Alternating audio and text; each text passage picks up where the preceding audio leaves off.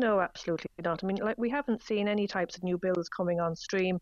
And like, if you just pick the number of 67 that's there since December of this year, the question really needs to be asked is how long are people trapped in homelessness? Because we do know without any new bills coming on stream, and these are individuals, so it's very difficult for people to get a one-bedroom apartment or even a two-bedroom apartment at a rate that they can afford. So we're not seeing any move on at all. So people are just trapped in homeless accommodation.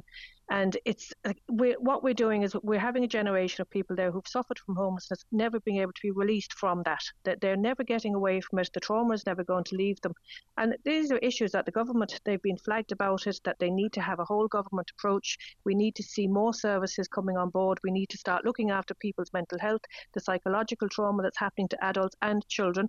So we're having children there who have never actually had a home themselves. They're born into homelessness and they're now trapped in homelessness. And there has to be responsibility taken by the government to support these people to move on and allow them to live a life. Like, life is short.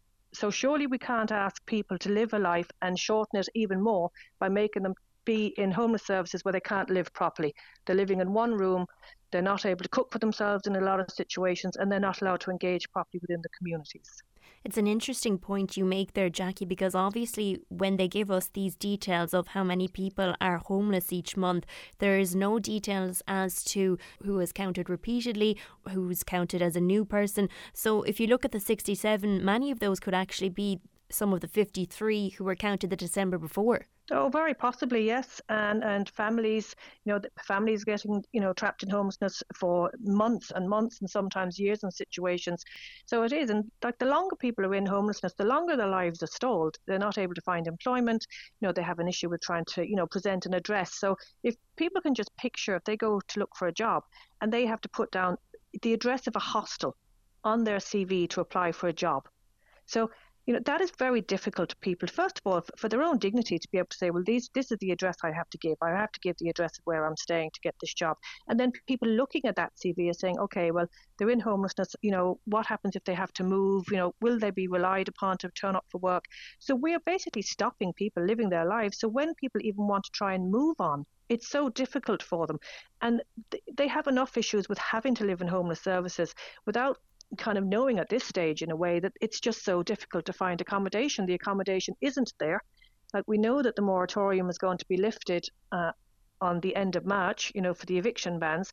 So what is going to happen then? And we're halfway through that moratorium of 6 months, and we really haven't seen any plan come forward from government of how they're planning on dealing with it. Are they going to extend it? Are they going to actually maybe put a plan in action that's going to work? And we know we need houses. We have been banging on that door now for years, but they need to come up with a system where they can get the houses built quicker. They can start looking at, fast builds properties, that they can start freeing up property that's there. Is there any properties that can be refurbed? They need to be more innovative, and they need to start putting money into it, and they need to look at it from a whole government approach, and not just one department, because it's not working, it's broken, and everybody knows that, so they need to start acting on that. Jackie, looking at these figures in light of the eviction ban that is in place, does that make them even more worrying, the fact that we've seen an increase in the level of homelessness despite this protective measure in place? Absolutely, yeah. And look, we're all bracing ourselves to what's going to happen after March when this ban is lifted. And, people, look, you're going to find situations where, there is antisocial behaviour. People could be in arrears in their rent. Then you have some people who maybe don't want to pay their rent. But what we're saying is protect the people who are trying and want to be, working. They want to get their lives back on track, and put supports into people who aren't able to function. So if somebody's not paying their rent, or if there's antisocial behaviour, let's see what supports we can wrap around those people to try and make them move away from that. And let's offer supports to people who are ready to move on to full-term private accommodation for themselves. But we have to stop kind of saying there's no accommodation, nobody can get it, and that's the end. We need to start looking, where are the problems, where are the solutions, and how can we support people to do that? And everybody deserves a chance. Everybody deserves to be recognised for the situation they are in, and we need to meet people where they are, as opposed to deciding, well, you need to be here before we will help you. Jackie, do you think that the government is somewhat in denial about the situation when you talk about that there's just this statement that we've no accommodation, that's it, that it's an end of the road perspective rather than looking for those other alternatives? I don't know if I would go so far as to say they're in denial, because I think if I had to say that, it would be very worrying at this stage if they're still in denial. But what I would say is they're not allowing um, the solutions that possibly could help, and they're not inviting more people to the table to try and kind of promote solutions and offer solutions.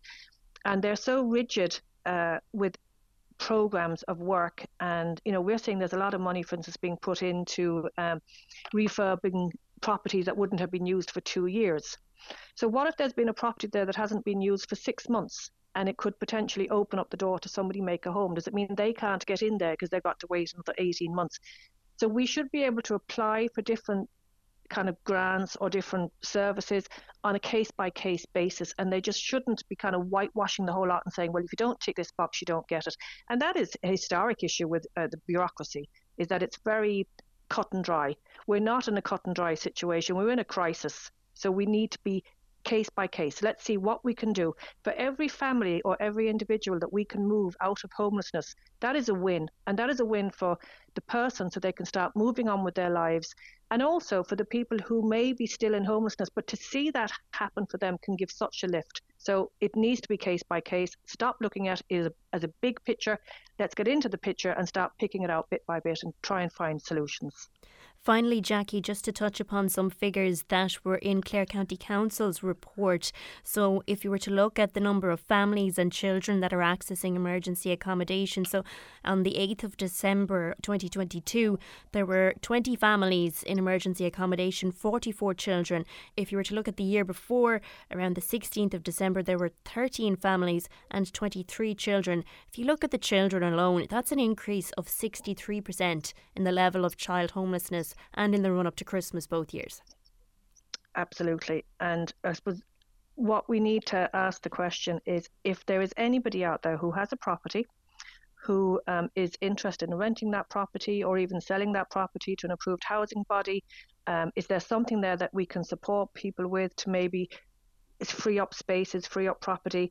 That we need to look at that, and we would ask people to approach ourselves, to approach local councils, to approach people just to see, can we please, at this stage of the game, when we know it's getting worse, and we know come the end of March, when the ban is lifted, it could potentially get an awful lot more worse.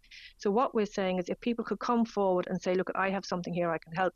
And we are known as a nation of people who want to help. We've seen that with the support that's given to the Ukrainians. So if we can extend that maybe a little, the next phase, is somebody interested in a long-term rent in their property? Is somebody interested in selling their property? Is somebody interested in doing something else? To approach us and see if we could do what we're saying, a case-by-case basis, and see if there's something we can do to help people. Because nobody wants to think that a child is getting up for school this morning or coming home from school this evening on a Friday evening to a hostel or to emergency accommodation or to a room in a hotel, and having to spend the weekend going in and out of a room, not having a sitting room, not having to be able to pop into their siblings' room, not being able to pop into the kitchen to make their own tea or their breakfast or whatever it is, or throw themselves on the floor watching a movie at the weekend. That's no way we should be expecting people to live. And it really is so important that if anybody can help, they can step up, and the government take heed of what we're asking them to do. Look after the people who need help, and look after them now.